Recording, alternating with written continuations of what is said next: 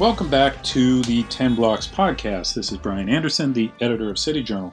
Joining me on today's show, Nicole Gelinas, a senior fellow at the Manhattan Institute, a longtime contributing editor of City Journal, and a consummate expert on all things New York City. Today we're going to turn to Nicole to help us make sense of the New York City primary elections that were held last week, but seem nowhere close to a final result. Nicole, thanks for joining us today. Good morning, Brian. Nice to be on with you. And yes, I'm not sure that we're going to make sense of them. I guess maybe we'll make sense of why they don't make sense. Right. That's the best we can do, I think, at this point. So last Tuesday was primary day in New York, for those who were listening who aren't in New York. And all eyes were on the mayoral race.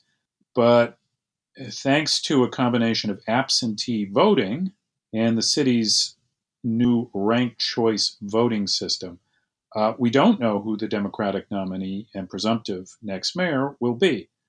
We waited a week for the release of the preliminary ranked choice results, and now we still don't know.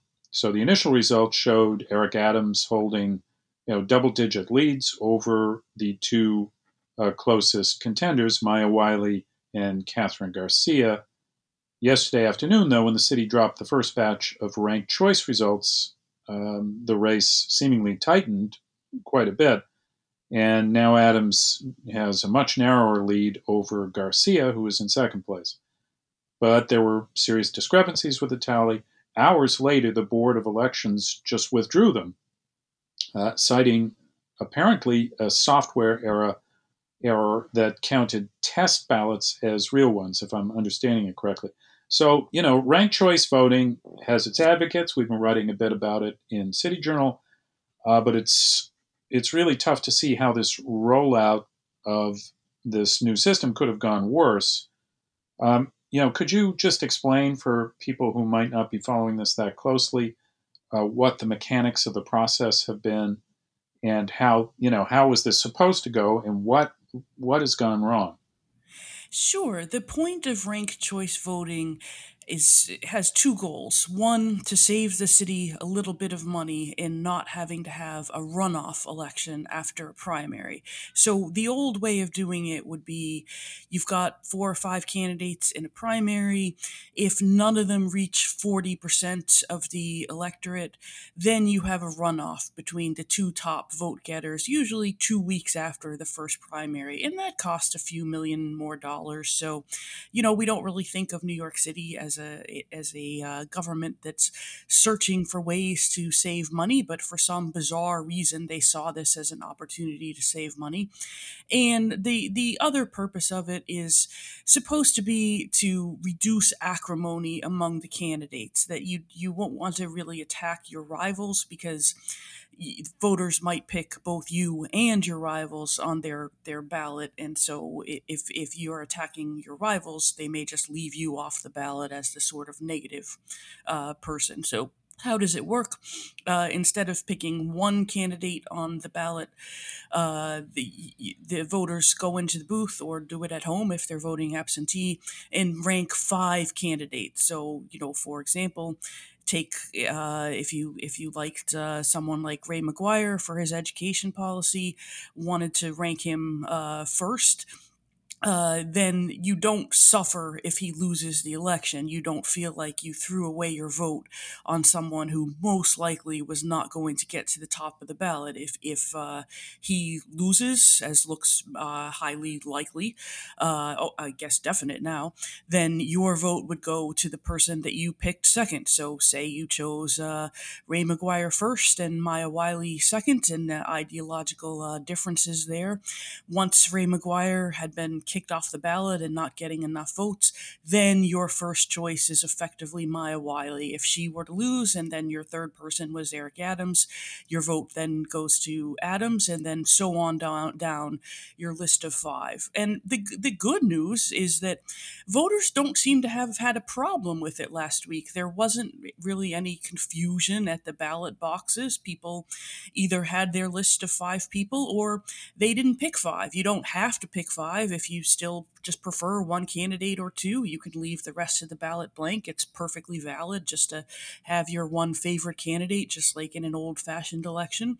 But there were no lines at the ballots. Don't appear to have been a lot of spoiled ballots where people filled them out wrong. So the problem may not be with the system or the voters, but just the age-old story of New York City Board of Election incompetence.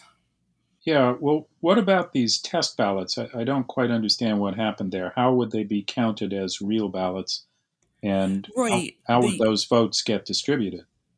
Right. The Board of Elections said quite late last night, after the second round results had been up on the website for several hours and had been reported across the news organizations.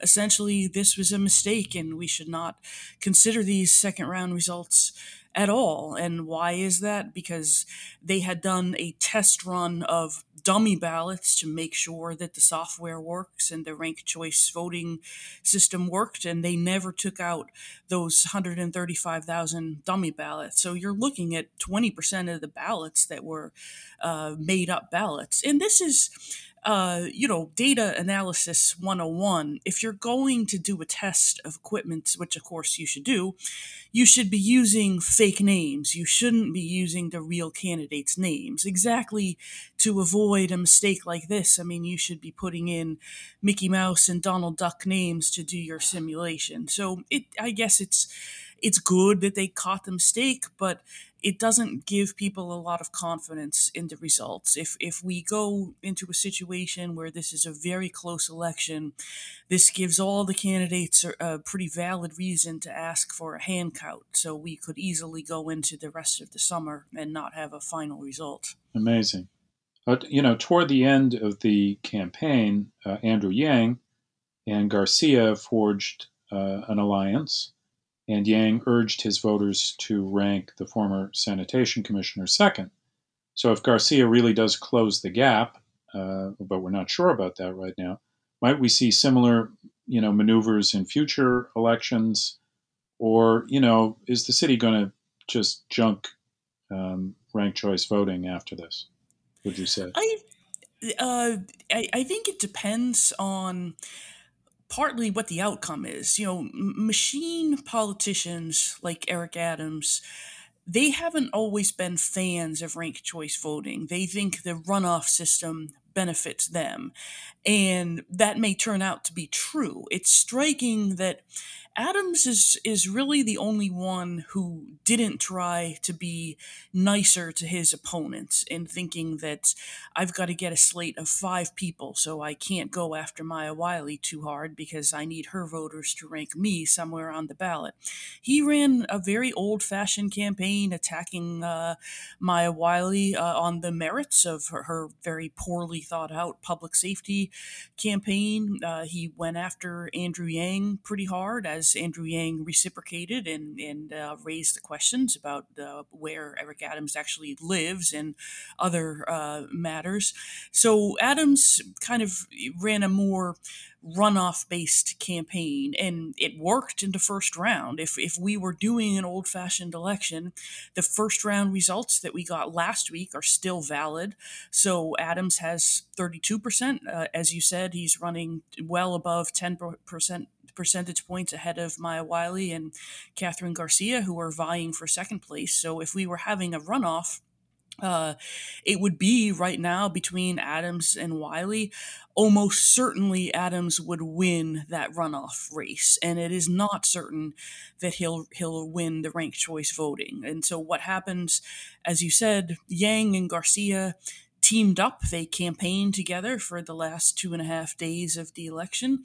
And if it does turn out that Catherine Garcia pulls ahead in the ranked choice voting, hopefully we'll know more later today, then a lot of that is due to Yang's voters ranking Garcia second. So there is, Yang did get 100,000 votes with some absentees still outstanding. So with him out of the running, that's tens of thousands of votes, assuming that most of his voters did what he said and picked Catherine Garcia second, that then go to Garcia. That's enough to put be over the top. So there is a king making or queen making potential here, in that Yang had a deliverable voting bloc. He had very loyal supporters, and if they go to Catherine Garcia, she does owe him something, and so does that mean a position in her administration? So there's a potential for this to work in an interesting way once people get the hang of it.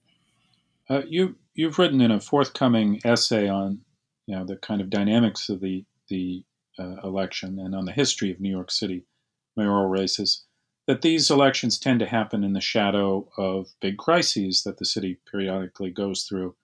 And the latest one is the upsurge in crime, which has been a key factor, as you've noted, in this race. We've seen Adams, who previously had this long career criticizing the NYPD, even though he's a former officer, and Garcia, a kind of technocrat, both sounding law and order notes. Is the story of this election ultimately, in your view, unless Wiley manages some kind of surprising victory, is it really the question of the Democratic center beating back the kind of far left here? Yeah, I think we can safely say that the moderate Democrats dominated this mayoral election. If you add up the votes of Maya Wiley, 22%, and the rest of the progressive candidates, Scott Stringer, Diane Morales, Sean Donovan, among them, they did not get 10% of the vote.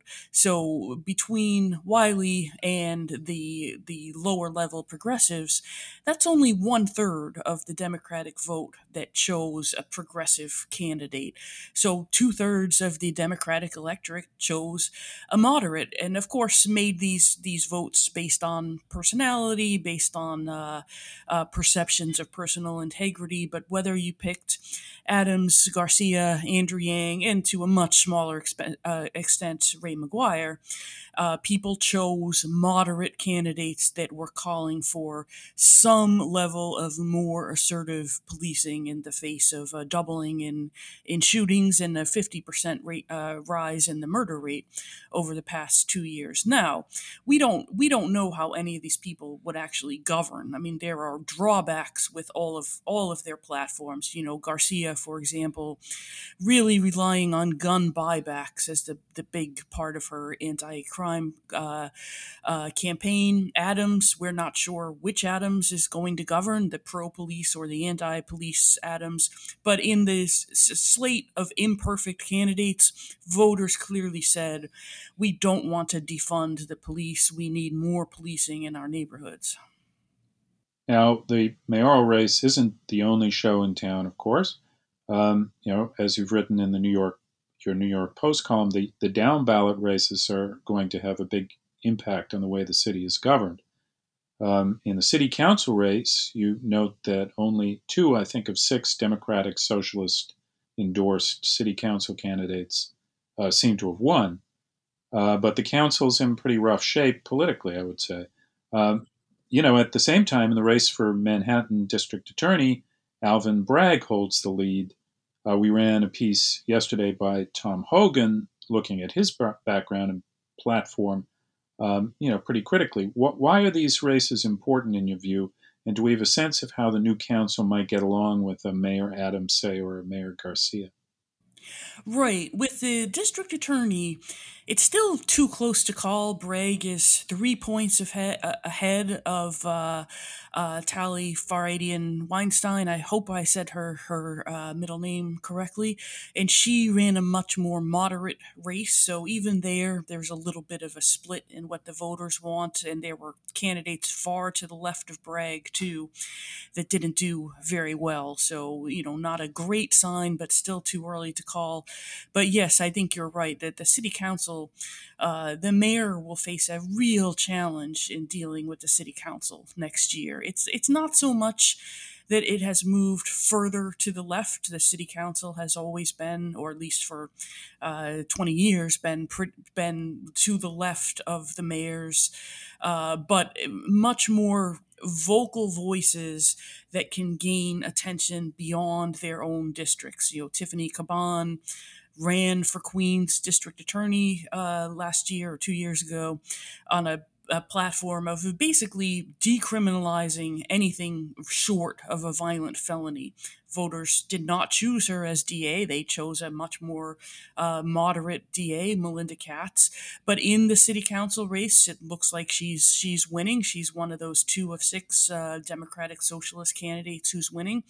And I think some of that is partly the name recognition that she built up during the DA's race. We are asking a lot of voters in the cognitive load and asking them to pick 5 mayoral candidates, 5 controllers candidates.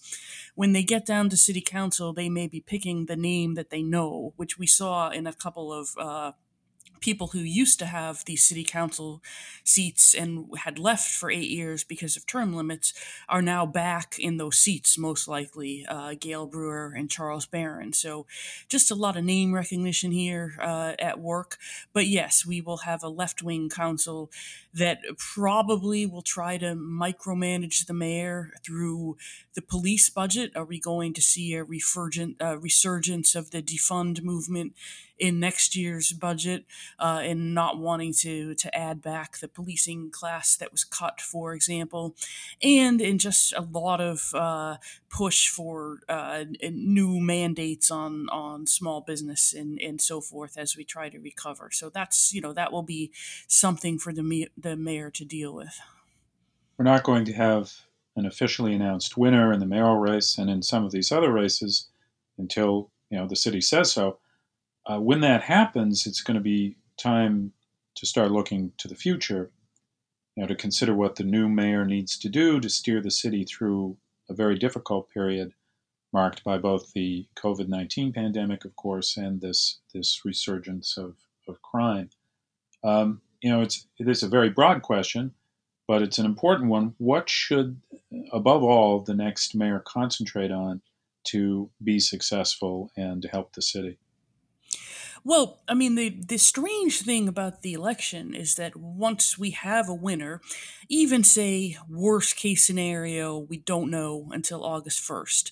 The Democratic primary winner has 5 months before he or she takes office. Of course, we still have a general election in November, and it's most likely that the Democrat will win, but not impossible that Curtis Lewa, the Republican nominee, also makes his case. So it's not over until November.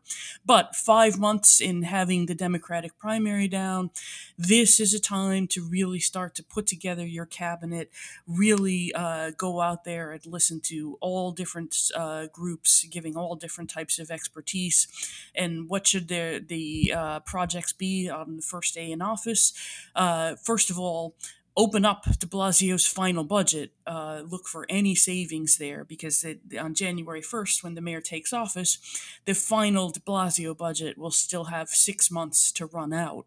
But just opening that up, trying to cut out the most frivolous of the de Blasio spending to save a little bit of money for the next year, going to the council, looking to add back that policing class, because it takes a few months to go through the police academy. We will need those police officers by next summer.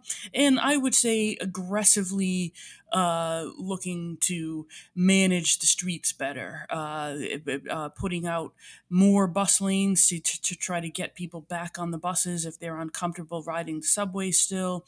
But a very big focus on both cutting the budget and improving public safety, whether it's the violent crime that we're seeing or the spate of traffic deaths that we're seeing. If people don't feel safe walking around on the streets, then we're not going to have a very good recovery. We still have 500,000 people unemployed, so the mayor also has to be a sort of Ed Koch style cheerleader for the city and trying to raise people's spirits. Thanks very much, Nicole.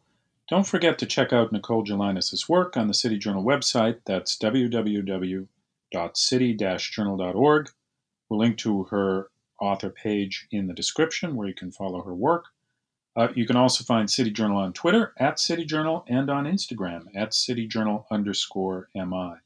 If you like what you've heard on today's podcast, please give us a ratings on iTunes. Thanks very much again, Nicole. It'll all bear watching. Thank you, Brian. It was nice to be on with you. And yes, we'll know something, whether the wrong thing or the right thing, in a few more hours. Okay, thanks. Thanks for joining us for the weekly 10 Blocks podcast featuring urban policy and cultural commentary with City Journal editors, contributors, and special guests.